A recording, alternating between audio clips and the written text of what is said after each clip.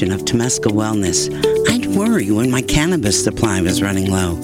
I need cannabis to live pain-free. Temescal Wellness is expanding its network in Massachusetts with a care center in Hudson and 2 new centers in Framingham and Pittsfield opening soon. Our friendly, professional staff connects with patients to understand their medical conditions and help them choose the cannabis products that provide the most symptom relief. I just called the number on their website, and a Temescal Wellness specialist walked me through applying for the Massachusetts Medical Marijuana Program. Once I was approved, I went to the center in Hudson. Not only did they have my favorite strain, they recommended a low-dose edible that's helped with sustained symptom relief. Our testing and production facility in Worcester means the quality of the products we cultivate for our Massachusetts patients is controlled and monitored by Temescal Wellness from seed to display. And we apply the same rigorous standards to the third-party retail products we carry.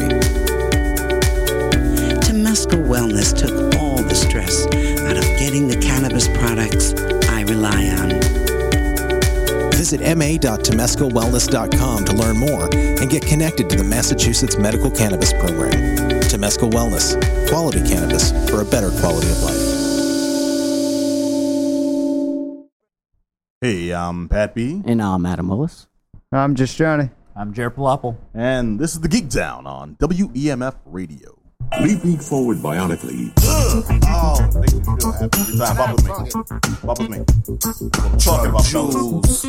Tom, be a little amp up. Tom! I'm sorry. Everyone did good. Tom, you could be better. Ladies and gentlemen, welcome to another episode of the Geek Down here on WEMF. I am Pat B. In the house sweating my ass off. Mm-hmm. It is ridiculous. I look to my left, and he's nothing but a puddle, Black Adam Willis. Yeah, and it's weird that the hallway is actually the only cold space in this whole building. Okay, yeah. Tom, why don't we do the show from out there? Just move these mics. We're fine, right? Yeah. Sure. Yeah, we apparently lost AC in here, so we're doing it from the sweatbox, but we're here. Yeah, we're do it for the love, man. How you doing, P? Oh, sweltering on this wonderful, wonderful Labor Day. Mm-hmm. Yeah, I had a lot of action to do. I went out to Lowell, then back to Boston, then out to Lowell again, then back to Boston, and then to Quincy. So people are taking the day off, but not you. Yeah, dude, working hard for the money. Nice. All right, we are not alone in the house. Right there, you just heard the comments, the chiming in, the background audio, the din, if you will, of none other than Jared Palapple. Hey, what's up? What up? What up? Man. Dude, we got to get you a funky radio name. Yeah, probably. Yeah, we'll have it within the hour, I think. Yeah. Right? Yeah. You're pretty good at that. Within the hour? I think so. Dude, okay, no pressure. No pressure. All right, Jay, you've got the inside stuff give on Tom like three a show, so we can give him one, right? Well, Tom's just that versatile. Yeah. You know, Tom is just like a man who covers the spectrum of talent and skill. You know? I think He's his sexy name and begins with a vivacious. T, and there's enough alliteration where we can probably get away with it. Yeah. Yeah. All right. So if anyone's watching us on the WEMF stream or on twitch.tv/thegeekdown, seeing these smiling faces around the table, you can never really see our producer Tom. He's over there on the other side working the boards. So I'll describe him for you. Imagine a cross between like George Clooney and Bradley Cooper. George Clooney and George Costanza. Yes, and they had a baby, but they used a surrogate father in the form of Andrew Dice Clay. Yeah, close enough. I was gonna say Al Yankovic. I like your selection better. All right, yeah. Yeah. I didn't tell him to say any of this, I promise. You heard it here first, ladies and gentlemen. Happy to have you. Keeping us sounding crisp and delicious. The man, Turbo Teen Tom. Tom, how you doing? Woo, I'm doing all right. Good to be here. Yeah, all right. He is in here just I don't know, perspiring along with us, man. I respect the work ethic. It is sweltering, but I'm hanging in here in the name of the Geek Down, the good name. Yeah, we get to get out in here in an hour, and he doesn't. Right? So, yeah. Oh, I'm so sorry. We'll tell your story to future generations. All right, and of course, over there, he's silent. He's very focused. Just Johnny. Yep. His diet is scary. Yeah. I'm taking it even further. By the way, I'm going like Super Saiyan 3 okay, level what? How are you killing Super yourself Saiyan this 3 time? is like Christian Bale when he's doing The Machinist. Yeah, one latte and an apple all day. Yeah. Yeah, man. Have you gone full Tom Cruise and Tom Hanks and Castaway? Opposite kind of. I'm gonna go full carnivore and try that out. Really? Full blown carnivore with still high fat, so it's still keto. It's like a subset of keto. It's red meat and water, baby. Yeah, pretty much. Red meat and water. This is new. All right. I'm going to incorporate the animal products, so cheese will still be a go and stuff like that. I'm going to try that out, and then Sean Baker is the leader of that front? He's one of the famous ones because he's like both a doctor and a triathlon, competitive, breaking world records just on pure meat diet kind of thing. Yeah, he's doing really good. All right, respect this man. So I'm trying it out, just not yet, but I will be. We'll check back in a week when he's from his hospital bed. We'll see. No, we'll get you a couple raw eggs, man. You'll be fine. All right, we have an action-packed, fun-filled show for you, as always, dude. I got the inside stuff on Mark Wahlberg's latest effort, Mile 22. Oh, thank God for that. Yeah, and here's a sneak peek. It's mediocre. Okay, and also coming up, we had Joe Jared. I started to say it earlier. You have the inside information on a game I know Johnny was specifically jazzed about. Oh, yeah. It's like chomping at the bit, but I'm like, no, you gotta wait. Jared needs to chime in. Yeah. All-Star Fruit Racing. Indeed, I do. I did play that game. And it rolls right off your tongue, and it's going to be exciting, I think. Yeah. All right. I love that deadpan. Yes, that is a game I partook in. That is a game I played. Do you like fruits? We will talk about Oh, baby. Do you They're like in fruit? there. Yeah. Okay. All right. Well, I'm excited. I don't know about you. Yeah. I didn't realize how many different seasons of fruits there are in this game, but there's 4 seasons, each with their own sets of fruit. Try to guess which ones apply to what. So I have no freaking clue. All right. This should be interesting. All right. Also, dude, we got to see the latest effort from Melissa McCarthy, the Happytime Murders. This is actually a picture that they started making or have been trying to make since 2008. Yeah. So got a lot to say about this one. Stay tuned. And then we will wrap up with the latest project. I called it a pet project earlier, but that doesn't seem fair because it's a larger opus. But it started from a Kickstarter back in 2016, Cinema Purgatorio. Yeah. This is a graphic novel anthology. Yeah. With some of the best comic writers you can name off. We'll drop names on you, man. But sure. it was awesome. So spoiler. It was pretty damn good. We'll have the full details later on. But first, I want to talk about. First, I want to learn how to speak. Excuse me. Sibilance. The look on Tom's face helped me know that was bad. Okay. Now I want to talk about Mile 22. This is the new movie by Mark Wahlberg, starring Mark Wahlberg, starring John Malkovich, starring Ronda Rousey, starring Lauren Cohen. Starring your boy Ito, I forget his last name. He was the star of The Raid Redemption. The Raid, yeah, and this is, for me anyway, the only reason to see this movie. Based on the cast anyway, you know what I mean? I'm not actually putting them down, I'm just hyping him up more because he is action movie like dynamo. Like he is so good, yeah. Obviously with The Raid, those 2 movies, Headshot and a bunch of other things, like he is it, yeah. Yeah, no, it's very fair to see. Stuff, you see his name on a roster and you see that face, you're like, I know that guy from this, this, and this, and they were all awesome movies. Even his very short stint, an English language movie. Yeah, dude, he was in Fast and Furious 7. Yep.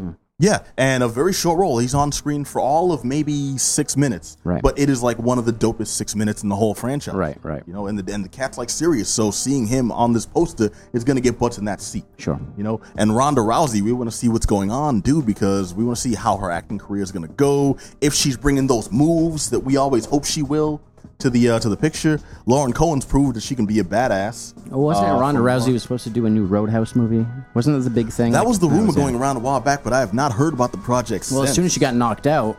Honestly, like I'm not like throwing dirt on her or anything like that. As soon as she got knocked out, that movie. The Double Deuce is no place for second bananas. I'll just say that right now. That movie all of a sudden didn't have any funding, you know, so you didn't hear anything more about it. But yeah, dang, man. I'm glad to see she did well in this. Is that what you're saying? She did really well. I was very surprised. Okay, so I'll break down the story real quick. This is the tale, Mile 22. Of an elite force. When you don't go to the military and you've exhausted all diplomatic options, you call Wahlberg and his crew.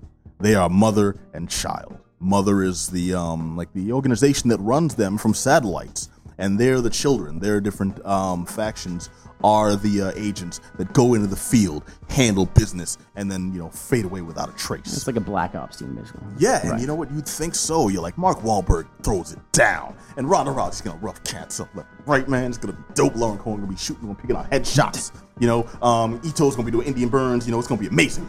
And then you get in this and find out Wahlberg is playing a military operative, but he's the strategy guy. He's the one who's playing. Now, this is supposedly is this like putting him as like the scientist in a little bit in a Transformers movie? Come on, kind of. You had a better comparison before the show when you said it's Ben kind of Affleck in the accountant. Yeah, that's perfect because this is Mark Wahlberg playing supposedly a more cerebral role. And I gotta say, man, I like Mark Wahlberg's body of work. Boogie Nights is to date one of my favorite movies. That's one movie. Boogie Nights is one movie, but also The Big Hit, a movie no one liked. I thought he had a certain likable charisma. Honestly, he has like 4 or 5 movies that are actually great, and then Pain and Gain. My opinion on him is he's a guy that has the keys to Hollywood and can do whatever he wants. However, he chose to do the big money things and cash in and everything, where he could have been making good art with really good directors, which is how he started his career.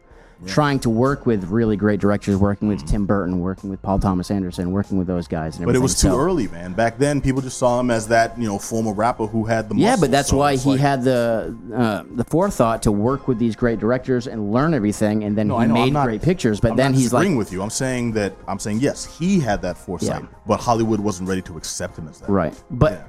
Anyway, he built a really great resume, and then he used that resume to cash in on just Hollywood BS and making like movies that really don't have any staying power. Movies I'm not going to watch in 6 months after they're done, except for Boogie Nights. Boogie Nights is so Boogie Nights good. I can go back to. I can also go back to The Big Hit, not necessarily for Wahlberg, but more for my man Bokeem Woodbine. Bokeem Woodbine is like the most underappreciated Both guy Woodbine fans, so I'll give you that. Yeah, him and Ed Harris. I've been watching Westworld. And Ed Harris, you can tell what you're watching. Back in the light, man. Yeah. Okay, well, we got off the point here. What I was getting at is Mark Wahlberg has done some really good work, and I like that he's not afraid to extend himself, to go beyond the roles he's been kind of not necessarily pigeonholed in, but tends to fall back to periodically. And this was not his strong suit, man. This was not the way to go. And this is him trying to play, I'm in a military role playing a badass, but I'm a cerebral badass. I'm the guy who plans things. I'm the guy who makes the hard decisions. And then I'm the guy who's going to make sure this mission succeeds regardless. And all it makes him seem like is kind of a callous dick who it's like, you've worked with these folks for years. I don't buy it. I'm not getting that in your rapport with these cats. I'm not getting that in your presentation of this particular actor. He gives him a quirk, which comes off as just kind of like a nervous tick. What I'm getting at is I was looking for Wahlberg to be the one that got me through this. Like everyone else was just like that was icing on the cake. Mark Wahlberg was the meat of this one, and I feel like he let me down. I don't want to bag on this too much. I will say they had a premise that would have been tough for anyone to do. Short of maybe I almost said Bryan Singer.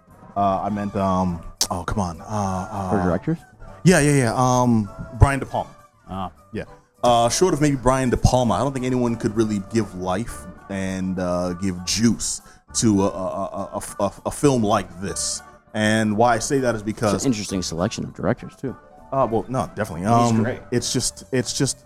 It's a picture where you've got endless amounts of talent in the cast, and the story itself should be one. It's complex, but if you just have that, that margin of talent behind it.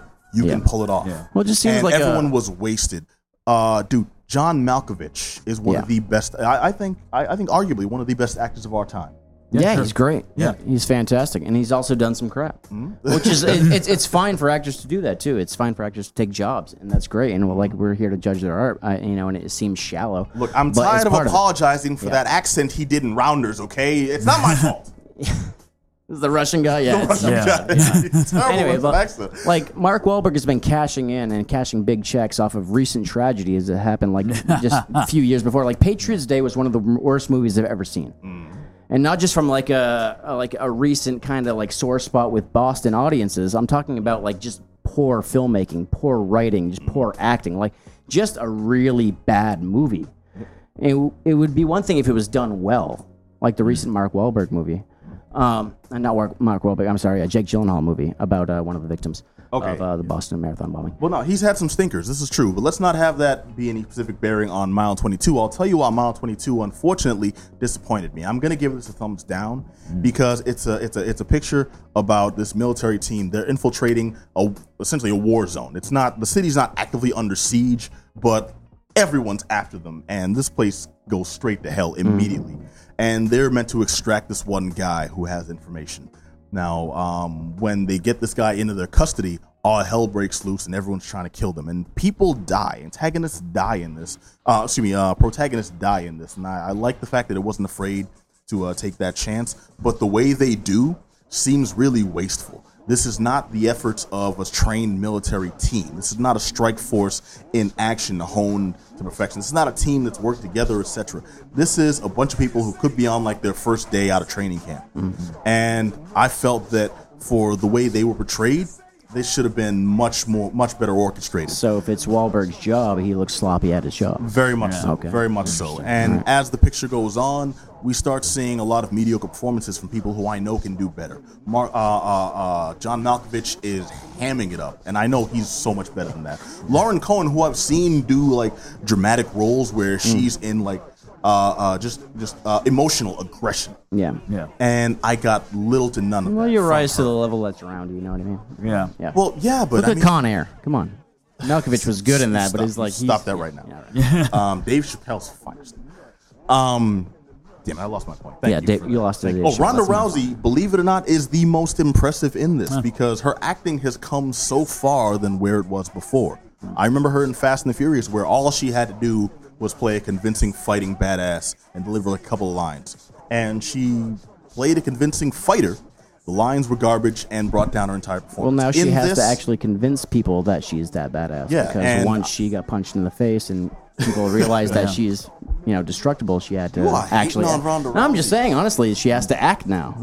She has to get by on just the intimidation. And I will say to her credit, she was the shining light of this. Her acting is the one thing that gave this any kind of credibility because I bought her in this role. She seemed like a military grunt turned mercenary who is actually capable in this position and just fell into a really bad situation this mission. I'll take I got that from her, and I actually got emotional response with people.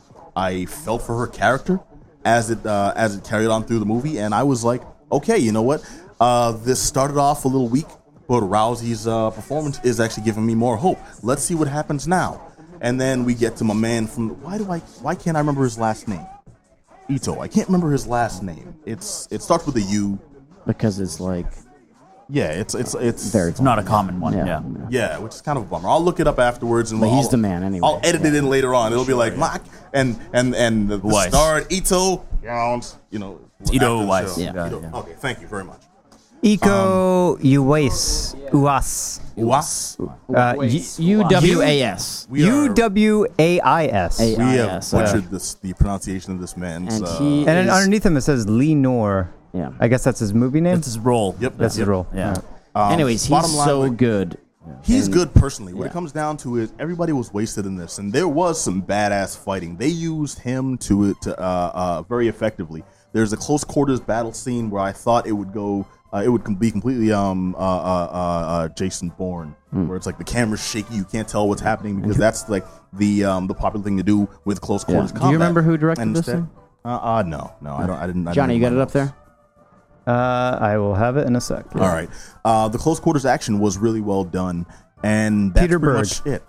Peter Berg. Of course it was. I can't really give this compliment, and the thing is, I really want to because I've been impressed with most of this cast outside of this picture, and I like the fact that Wahlberg was willing to take a chance. I like the fact that we can see actual progression in Ronda Rousey's performance.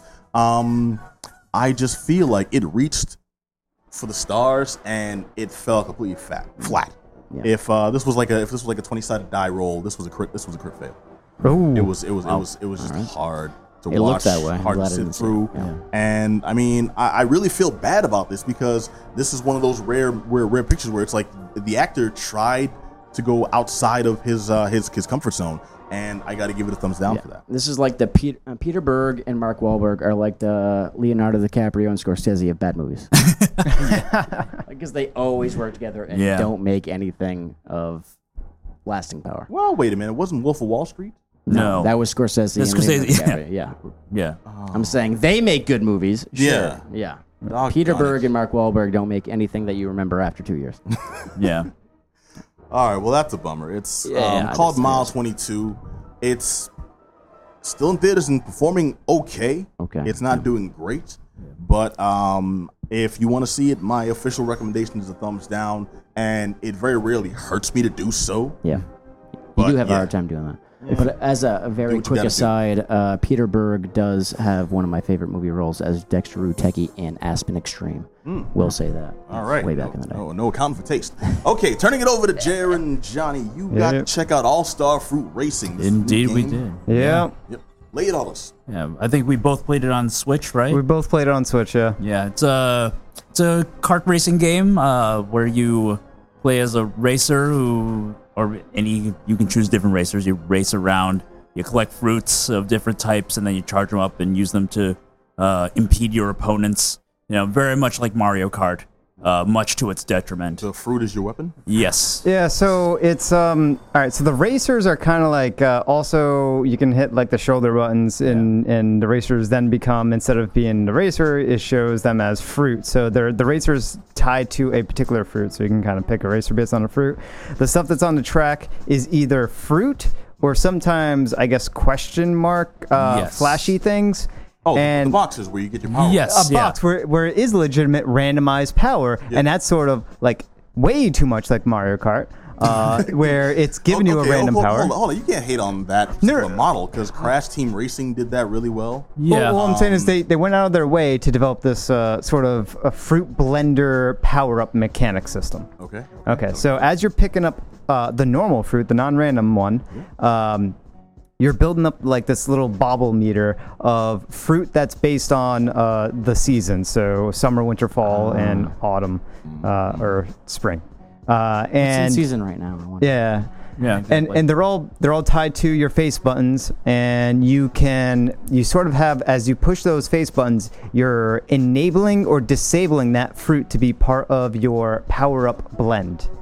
Okay, this actually sounds pretty clever. Yes. It sounds like you said when the fruits are in season, they can be active as weapons. That's pretty cool. Yeah. And the blending concept, if I'm not mistaken, sounds a little like a like a Gunstar Heroes type mechanic where you can combine the weapons for different powers. Is that correct?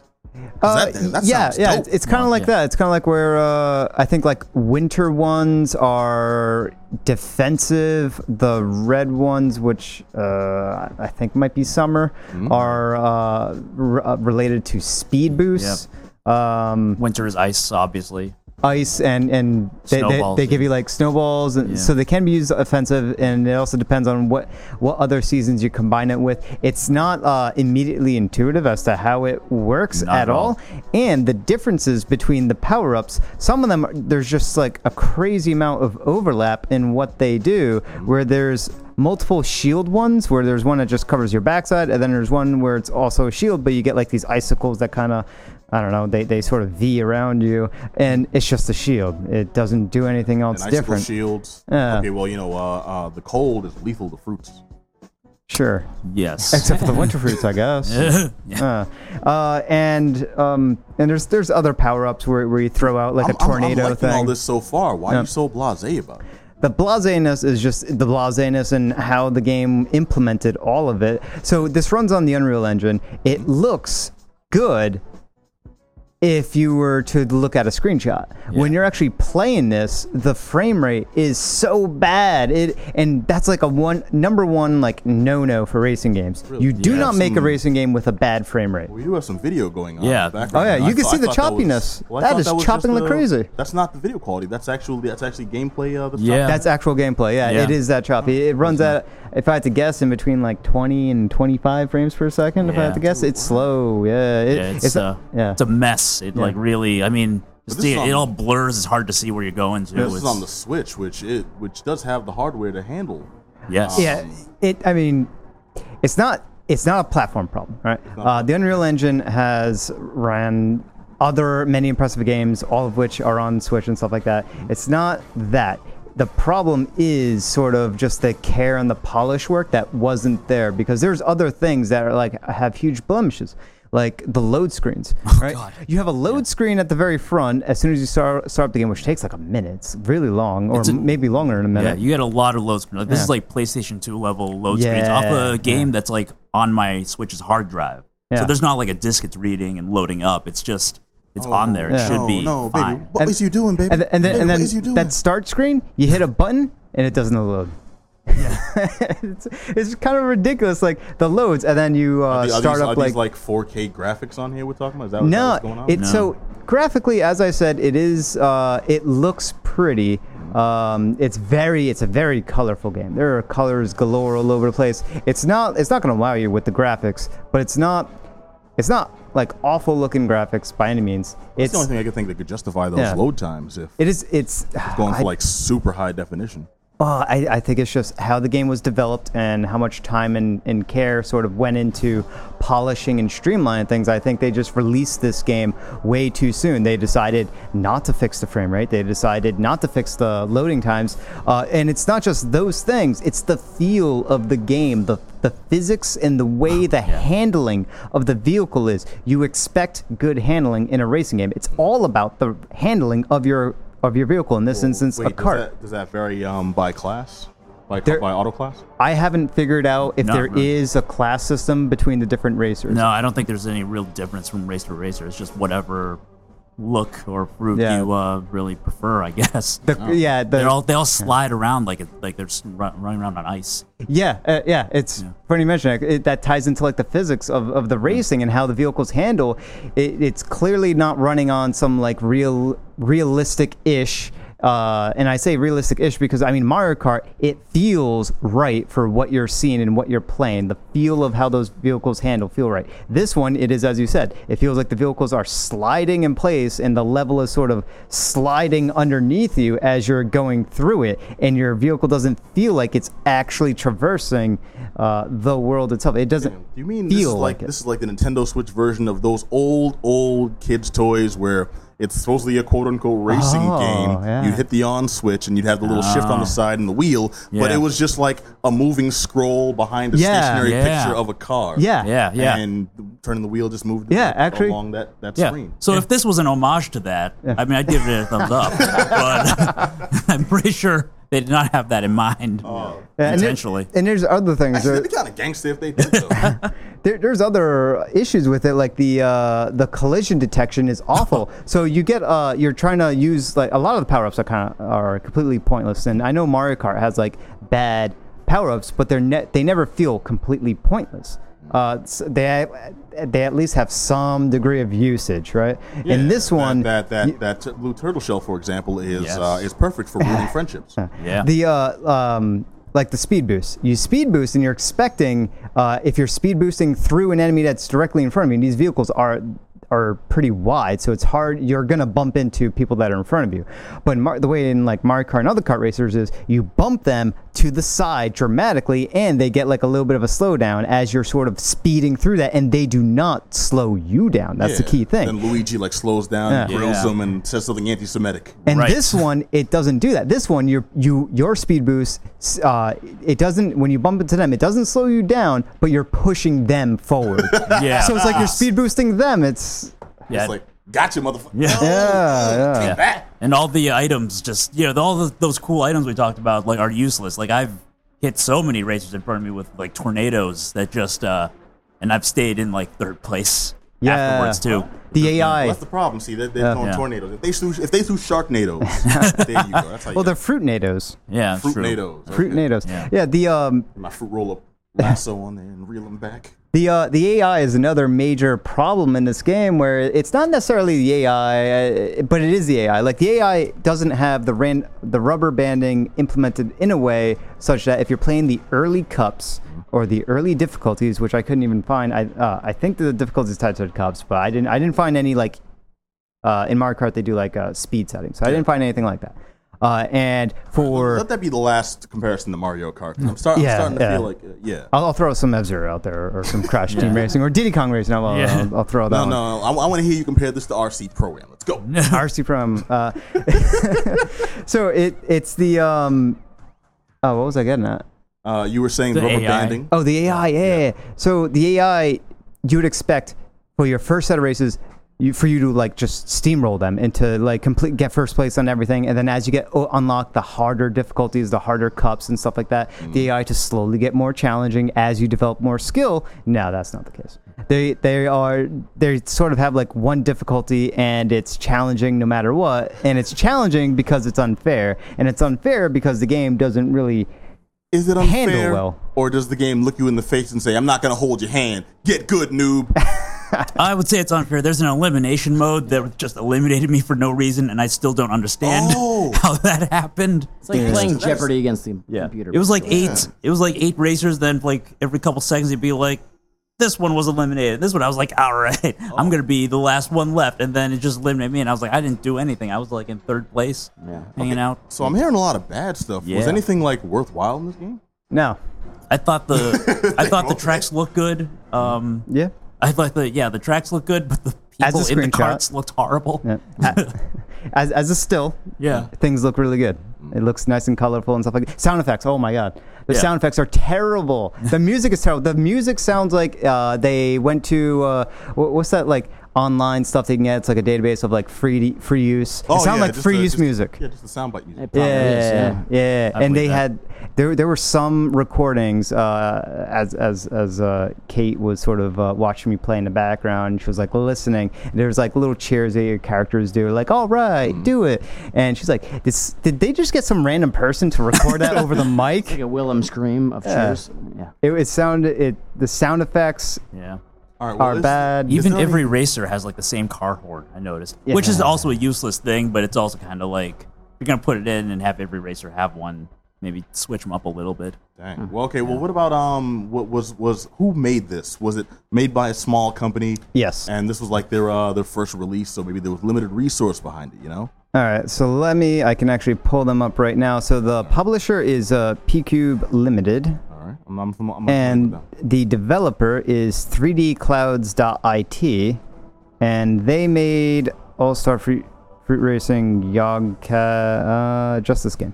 Just this game. Okay. Yeah. Oh, at least that's what I see on Steam as a list of games that they are associated with. My goodness, their company trademark is clouds, but it kind of looks like clouds that you get from like when you're like working in Microsoft like PowerPoint or something like that, where you get using like their built-in graphics. Say clouds you get after hitting one of these. No. All right. So then I'm hearing a lot of negatives. Unfortunately, not too many positives. Yeah. How would you rate this as a first effort from a fledgling company? First effort, fledgling or not, like this is the thumbs down. Do not release an unpolished game, and especially charging $40 for it. 40. Yeah, 40. That's absurd. Yeah. 40 on consoles and 30 on PC. I just checked. 30 on PC. Is there at least any add-ons, DLCs? Are they patching any of this in the frame rate issues? There is DLCs for the PC version. I don't know if that's tied into the console ones, but this is not worth $40. It's not worth free. Okay. I would say it was worth free, but like I would say like if you. I don't know, we weren't going to compare it to Mario Kart anymore, but like if you couldn't afford Mario Kart or whatever, I would say, yeah, fine if you wanted to get something, but it would be very much a thumbs down for me. All right. Yeah. Couldn't even play it multiplayer next to personally on a couch. Damn. All right. Oh, yeah. And I tried to do online multiplayer, and there was no online sessions. Wow. Yes, same, yeah. Well, after the review, you just gave it. I'm not surprised. Yeah. All right, so you heard it here on the Geek Down, All-Star Fruit Racing. Apparently, it's the kids' bop of Mario Kart. Yep. It's the first game I'm going to go home and fire up to delete. Fire up in the fire. All right, tell us how you really feel. All right, so it's All-Star Fruit Racing. If you do want to test your mettle against it, it's available right now on Steam. On Switch. On Switch, Steam, PS4, and maybe the Xbox One? I'm not sure about Xbox, but yeah, definitely those other ones. Okay, so it covers the consoles. Man. Yeah. All right, maybe it'll find it. Maybe it'll cut its teeth on another console and do a little bit. All right, well, I'm an optimist, man. Don't take this from me. Yeah. All right. Okay, so now, dude, gotta brace myself. It is available on Xbox One. Sorry. It is available. Yep. Okay. All right, Jer. Yep. You got to see an interesting picture. Yeah. Called the Happytime Murders. Indeed, I did. It's starring Melissa McCarthy. It is a proper Henson Company production. Right. And it is all the rage. Actually, no, it's been getting terrible reviews, but dude, we have our own opinions. Yeah. And I want to hear you break down what Happytime Murders is about, my friend. Okay, Happytime Murders is sort of a cop movie with puppets, where the puppets swear and tell dirty jokes, and I love puppets, man. Yeah, and I do too. So I was like happy to see it. There hasn't really been a ton of Muppet stuff happening for a while, so I'm happy to see even sort of knockoffs, because it is Brian Henson. Sort of, it is proper Henson. It's their Henson alternative. Yep, this was company. This was the first production by that branch of the Henson Company. Yeah. So it's them taking a stab at doing like dirty, more adult fare. Yes. And as for Muppets, dude, most of the Muppet stuff we've seen in the past few years has been really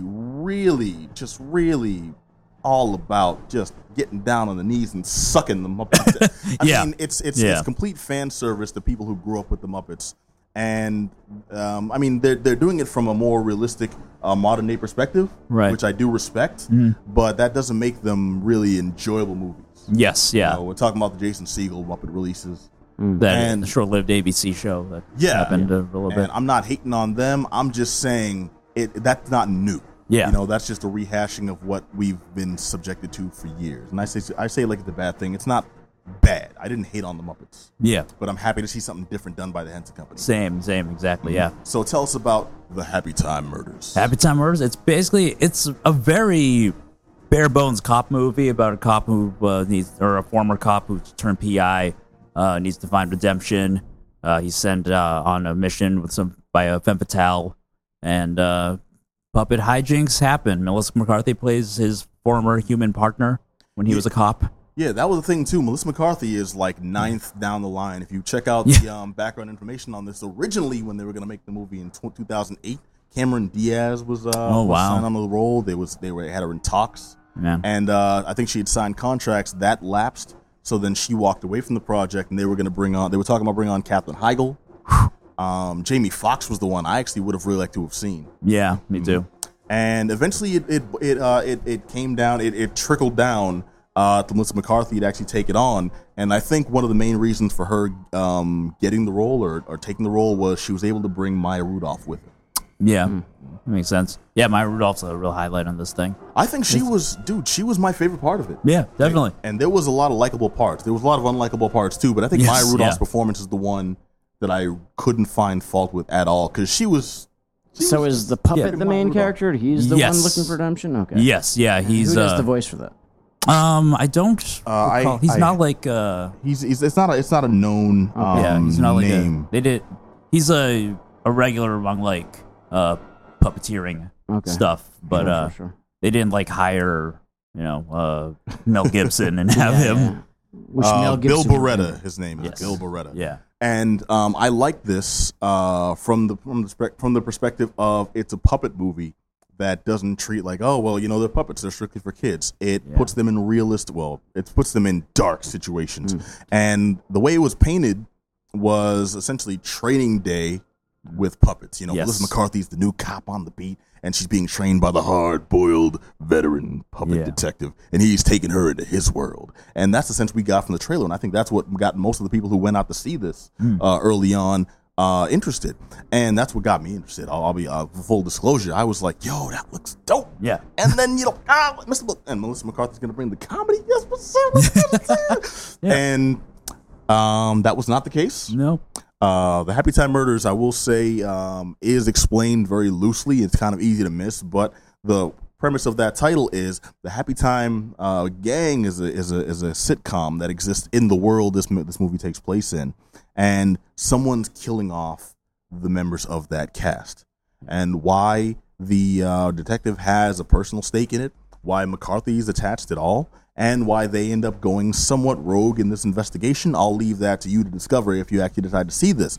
But I will say, it's rare that you see someone take such a huge leap with established fare like the Henson Company's doing with this Henson Alternative branch. It seems like a jump. Yeah, very much so. Yeah. And that's to be applauded when it's done well.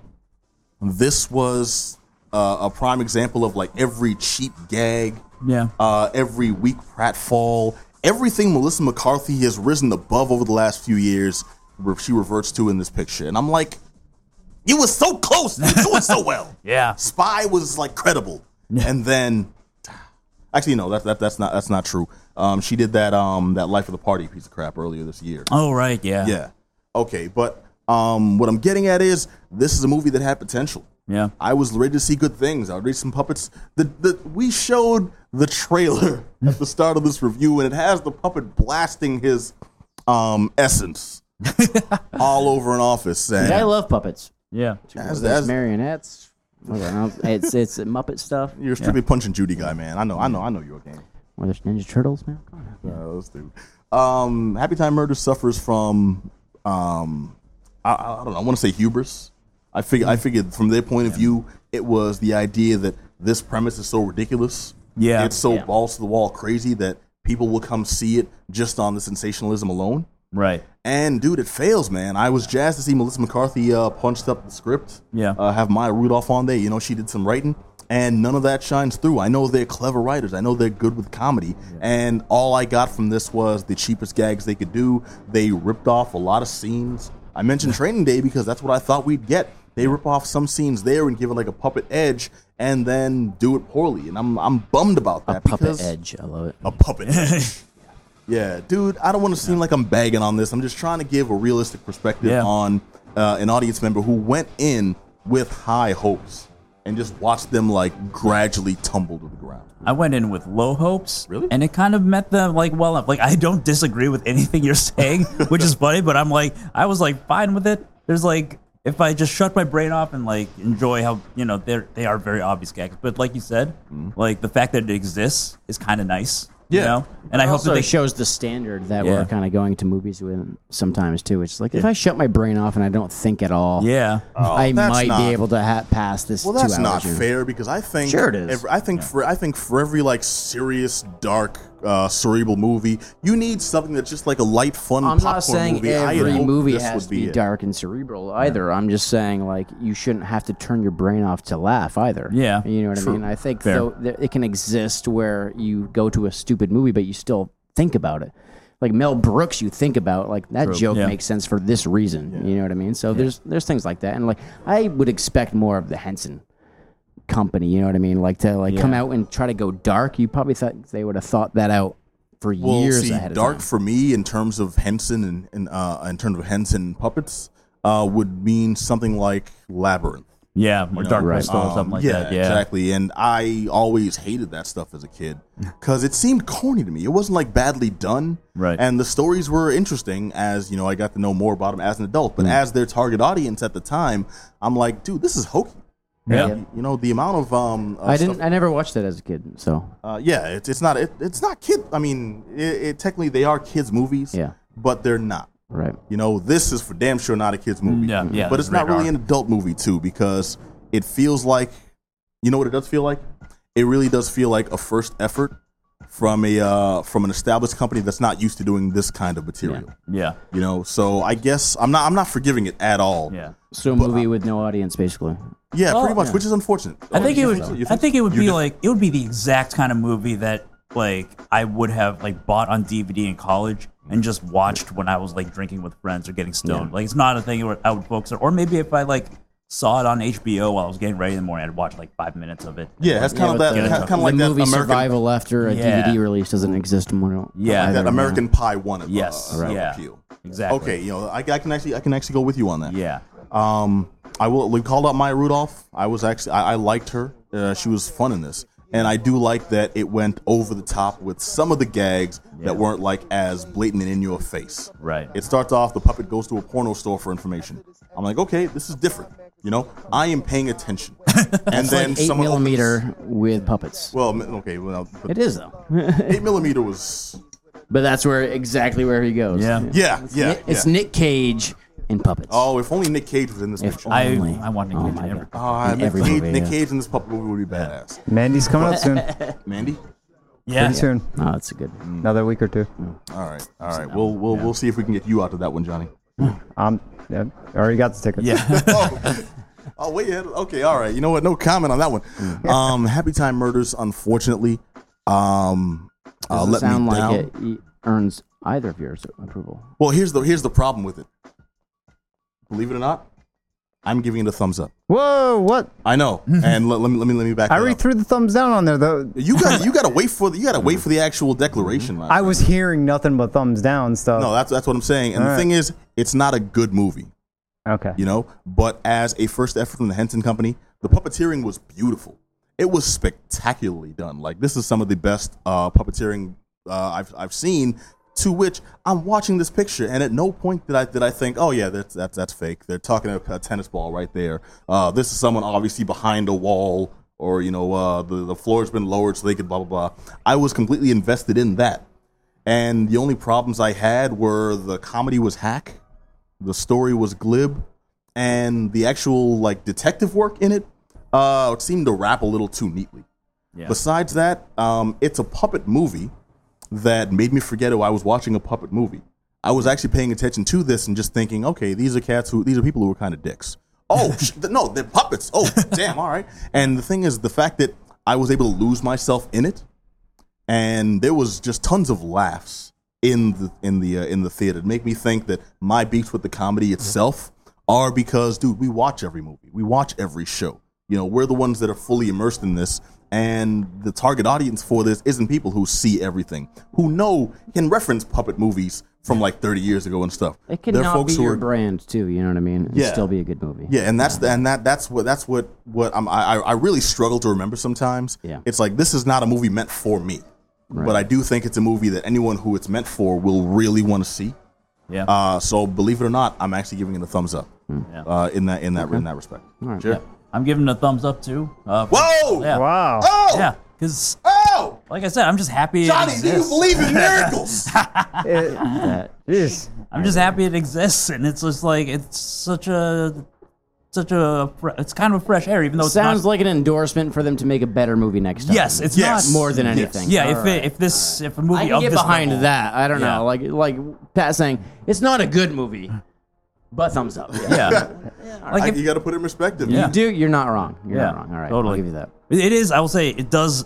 I didn't know that they started making this movie in 2008, and that makes a lot of sense because the plot. Some of the jokes are from then. Yeah. Yes, but also the Yeah. plot does hinge on a cop accidentally shooting a civilian and then needing Yeah. That was funny in 2008 Yeah, until it it was happened Yeah, it was like for an extra 10 repeatedly. years. that's why over, my yeah. brain has to go off in order to just go with it because it's just just thinking about it too much on that level is oh Yeah, no, you but you can't know. laugh in self-defense. Yeah, that too many cooks syndrome is very Yeah. real, and trying to be fair to this, you take all that into account, Right. and then it just makes it over that. Just Yeah. kind of. That's why comedy's hard to age too. Yeah. You know what I mean? Yeah. And people Yeah. look a lot of the old comedy movies and things that's not funny now. It's but it was funny then, and you got to put things into context. right, yeah, I'm not laughing at it now. I'm not endorsing it now. But then, Yeah. it made sense. You know? Listen to Yeah, an old Howie Mandel bit. Yes. You shouldn't I have to listened to a lot of consider. old bits as well, and they were funny when I laughed at them 10 years It ago. was funny when I However, was 7. Yes. Now it's homophobic. It's transphobic. Andrew Dice Clay it's, sold out the mildly Madison racist. Square Garden 3 nights in a row. Yeah. yeah. You And I shouldn't- cannot laugh at it. And Uncle Ted was touching those kids. I call it right now. I think he was sleeping with the landlord. Bobby's World was disturbing. Sorry, Johnny, you're trying to say something. I'm just saying you shouldn't have to, consider the development time of a film, and consider that as far as the right, too. timeliness of its comedy. You're right, too. It should come out, and then 20 years after it comes out, then you look back and say, Right. oh, the comedy. Right, to like a movie, you shouldn't have to explain the production of Yes. of the Yeah, film. exactly. I Yes. still like This was funny in 2008, so I was still going gonna give it a thumbs up before I found that out. Pat, Yeah. so All it's All right. I will get say, in the terms of animation, sometimes it's just against you. The technology moves Yeah. much faster now than it did then. Puppeteering, it just needs to be done that well. Yeah. All right, so we're gonna close out with Cinema. Every time I keep messing up the name. Cinema Purgatorio, made by nobody Italian. This is the project by Alan Moore. Yeah. Started as a Kickstarter back in 2016, which I was actually really impressed to find because it's been going strong since then. The monthly graphic novel, anthology graphic novel, combining the efforts of several really popular writers who are doing this not for like a payday, not because for an assignment, but just because, dude, I like Alan Moore. I like this kind of work. Let me do something that I actually care about. It's telling real stories, like, intensely, you know what I mean? Like, it's about the storytelling as much as about, And I really want to get your opinion about this, too, because you're not just, like, a comic reader. Well, an occasional comic reader. You're a film guy. Yeah. And this is heavily steeped in the world of cinema. Absolutely, yeah. So the first story here is like it's harping back to like old Hollywood and like exposing a lot of those old Hollywood secrets and calling out a lot of people by name too. But it's all told from the voice of somebody in a morgue, like basically a dead body, like under a white sheet. And so it's this really kind of this heady experience where they're talking about all these things, and it's a fascinating read for anybody who's really into old Hollywood, anybody who's into cinema in general, old movies. Definitely. And one thing I really like too is I was fact checking the stuff as I was reading the. And it'll make you kind of dig a little bit, and that's a part of the joy of reading it as well.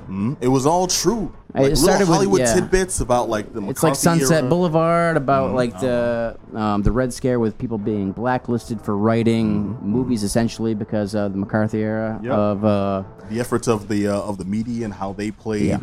In the witch hunt itself, how personal agendas got involved, and a lot of my favorite stuff about Ronald Reagan, talking about how he was basically saying he was a rat, and that how he actually investigated his second wife, his future second wife, that he would eventually marry and divorce.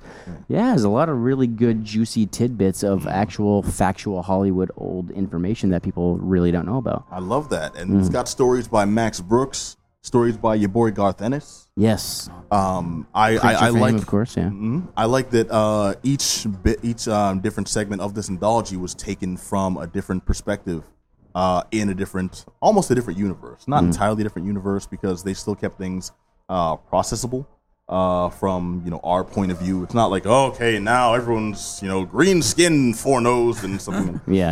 But one story that really moved me. I didn't understand what the hell was going on until about 4 pages in when I realized, this is from the perspective of people playing their avatars in a video game world. And it's not as overt and blatant as something like Sword Art Online is. So I didn't get that right away. And it's these kids talk about they use their animal companions and then they gamble for them, and one was stolen and then it was immediately loyal to someone else, and it was fair combat, but then their ally turned on them. I'm like, what the hell is going on here? I think throwing you off that way too, not knowing where the story's coming from, not knowing who the narrator is, kind of makes you pay attention more too. You know what I mean? So it's just like I gotta hang on every word, that way I don't miss something. So like you're really, really like attaching yourself to the actual dialogue and the actual script. And so it makes you catch off. all these really weird details, and that's what's good about it. I'm sorry. You jumped on. You said something very specific about knowing the narrators, and I'm thinking to every one of these got me as like, this is an interesting story. I want to read more. An interesting story. I want to read more. This is cool. Who wrote this? Oh, no kidding. Except when I read the Garth Ennis story. And I'm like, no, that's I know exactly who wrote this. I know exactly his motivation for this. Because you can smell the middle finger from the couch that you're reading it from. It's the one that goes the most completely off the rails and completely and the thing is, it starts off kind of like on a serious note, and I'm like, oh, that's heavy. Okay, I see what he's doing here, and then it ends with like random gorillas on every skyscraper around the city. I'm like, what the hell kind of PCP? Are you? It's like one of the introductions for Preacher, one of the novels, and he's saying like, "Oh, suck a dead dog's whatever." Like he's like, that's the most Garth Ennis passage in like ever. You know what I mean? You know who's writing that stuff. And you got sympathetic characters who he immediately cuts down. I'm like, okay, this has all the earmarks, dude. Just control yourself a bit. It's fun, but the latter stories. I can see why they were saved for later. It's like they really threw like all their heat at the forefront, but that didn't take away from the enjoyment of this book. It just felt like, okay, it's something you need to read in chapters. Because if you're going to sit there and read like straight through, then yeah, you're going to see the quality differential. But if you follow it like a chapter here, a chapter there, or a story here, a story there, fall back, pick up the rest tomorrow. Give it a couple days. There's a lot to chew on too with this, so it's not just like breezy reading. You know what I mean? So like you're going into it with an agenda, like trying to, you know what I mean? It's not just like throwaway stuff. So I really enjoyed this book. Actually. Oh, so did I. Dude. Well, right now I'll say thumbs up for Cinema Purgatorio, and I really like that it's a Kickstarter that you can still donate to if you go to Kickstart. Go to Kickstarter.com. You search Cinema Purgatorio. And it's got different levels. You can get like full boxes of like autographed stuff and bonuses and things. And just the fact that most people, it's like a struggling, early company or whatnot. They have a product, they do a Kickstarter, and it's more like, okay, we'll get this goal, or we'll all like, quit and start working at the post office if we can get that work type of thing. This is like established people, and they did this for the love of doing this. Yeah. And Alan Moore's the best, and I think he's probably tired of people abusing his work so much too. Well, yeah, but I mean, it could be worse. This could have been done by Frank Miller. He could be not getting paid, yeah. Yeah, that too. Yeah. I really want to see like a Warren Ellis take on some of this stuff. Yeah. That'd be freaking cool. Absolutely. Mm-hmm. I love the fact that this is done by people who care, and you don't have to be a film cineast, a film fan. Fanatic, whatever you want to call it. No, but if you are, this. Oh man, it's a joy. It helps, but don't let that limit you. No. I realize we emphasized that at the beginning too. It was just a good read. God damn it. You're right. So Cinema Purgatorio, it's available now. You can check it out you can donate to the Kickstarter. You can get it from Comixology. Pretty sure you can request a copy at your local comic shop if you want a physical. But dude, highly recommended. Is that one thumb or two?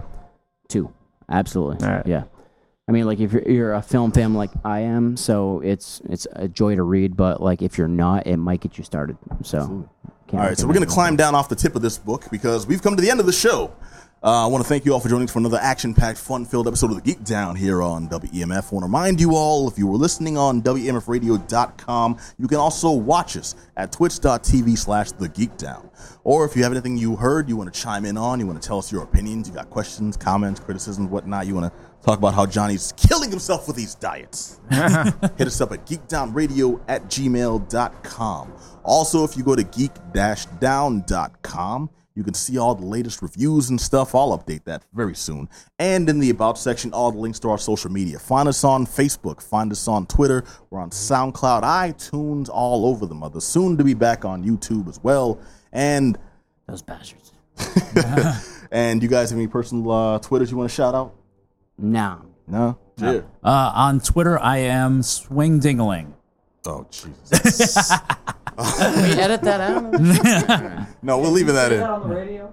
Oh, jeez. Yes, you can. It rhymes. You can on this show. Swing Ding. I think we found this radio name. Yeah. There we go. I told you within 60 minutes. Yeah, we're good.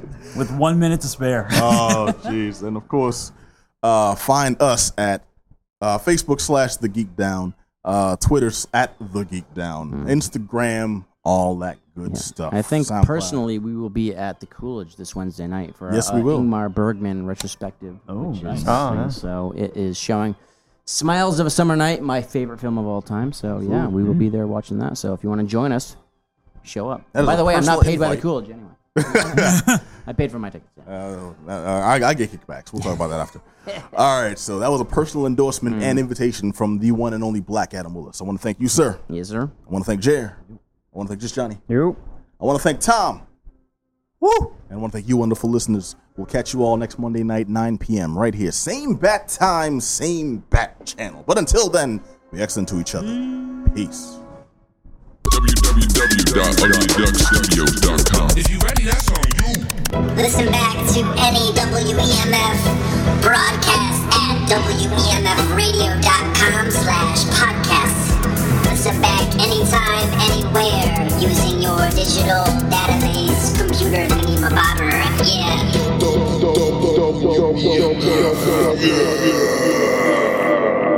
Pino Bros Inc. Boston's best tattoos. 1100 Cambridge Street, Cambridge, Massachusetts. Check them out at PINOBrosINK.com, where Boston's rock scene puts ink to to skin. Before I became a patient of Temescal Wellness, I'd worry when my cannabis supply was running low. I need cannabis to live pain-free. Temescal Wellness is expanding its network in Massachusetts with a care center in Hudson and 2 new centers in Framingham and Pittsfield opening soon. Our friendly, professional staff connects with patients to understand their medical conditions and help them choose the cannabis products that provide the most symptom relief. I just called the number on their website, and a Temescal Wellness specialist walked me through applying for the Massachusetts Medical Marijuana Program. Once I was approved, I went to the center in Hudson. Not only did they have my favorite strain, they recommended a low-dose edible that's helped with sustained symptom relief. Our testing and production facility in Worcester means the quality of the products we cultivate for our Massachusetts patients is controlled and monitored by Temescal Wellness from seed to display. And we apply the same rigorous standards to the third-party retail products we carry. Temescal Wellness took all the stress out of getting the cannabis products I rely on. Visit ma.temescalwellness.com to learn more and get connected to the Massachusetts Medical Cannabis Program. Temescal Wellness, quality cannabis for a better quality of life.